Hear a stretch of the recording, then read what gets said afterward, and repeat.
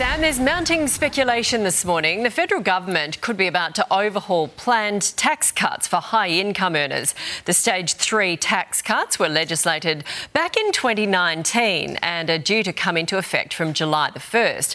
The plan is to scrap the 37% tax bracket entirely and roll out a flat rate of 30% for people earning between $45,000 and $200,000 a year. But it's now being reported that Labor is considering keeping the top marginal rate at $180,000 while also increasing the $18,200 tax-free threshold.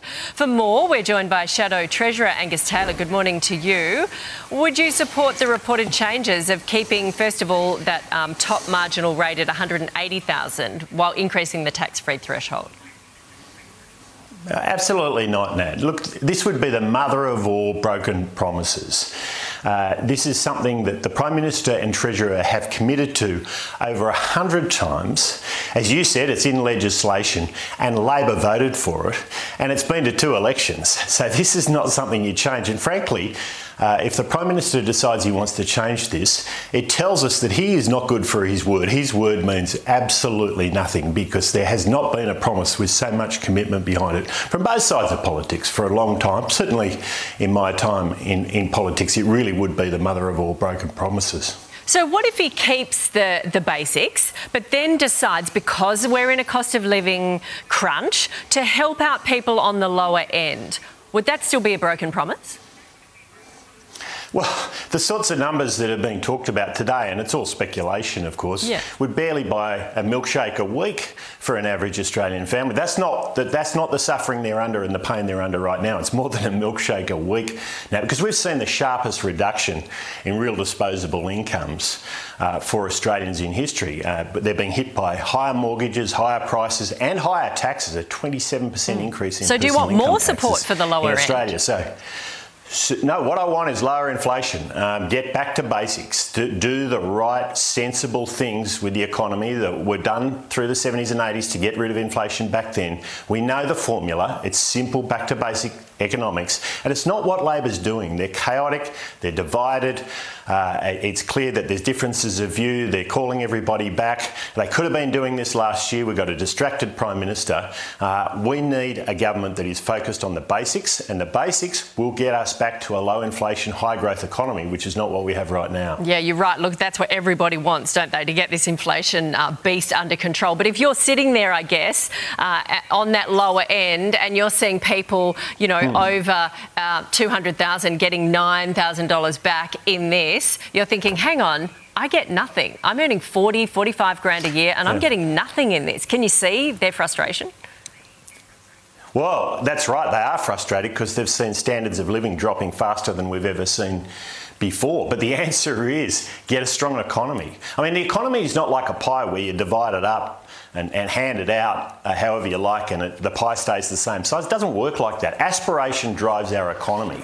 And these tax cuts were all about rewarding hard-working aspirational Australians who don't just benefit themselves when they go hard, they invest, they take risks. They benefit others by building businesses, creating jobs and so on.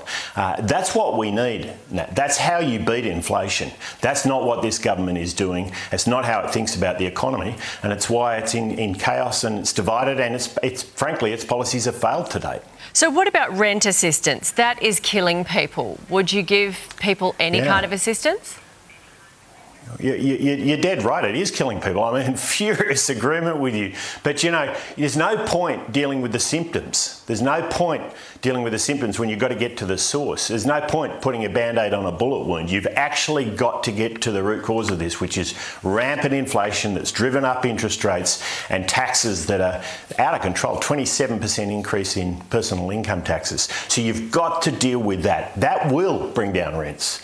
Right now we've got an immigration policy which is completely outstripping, the numbers are completely outstripping our ability to supply houses. And yet Labor has allowed it to continue to go up, the immigration numbers. So I think this is just completely out of whack. Yeah. Well, they haven't, Nat. This is interesting. So that the immigration numbers have gone up since the last budget. They're trying to spin it otherwise. But this is a government that has not got its hand on the levers. It's not doing what's necessary to have that back to basics economic agenda. OK, Angus Taylor, we thank you very much for your time this morning.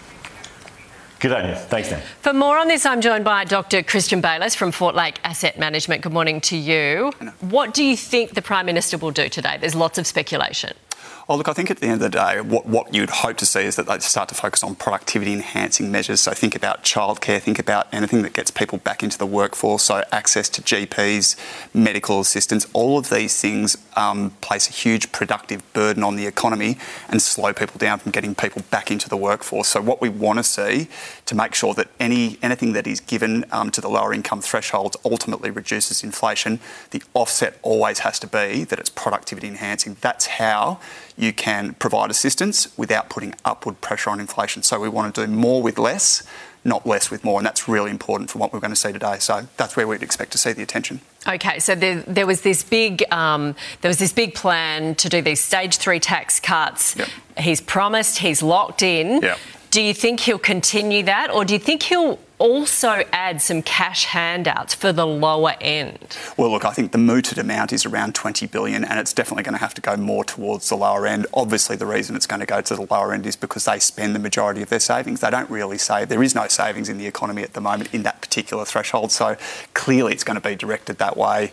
But I'd probably prefer to see it going to things like food stamps or these types of things which are prescribed measures on particular items. We don't want to be a nanny state, but equally we want to make sure that people aren't going out and wasting that money on superficial items as well. Just quickly, if he does give cash to the lower end of our economy, Yep. will that push up inflation? It has the potential if it's not done right, so it's got to be done in the right way. So again, things like childcare, things like access to GPs and those sorts of things, that's the way to do it. OK, thank you, Christian.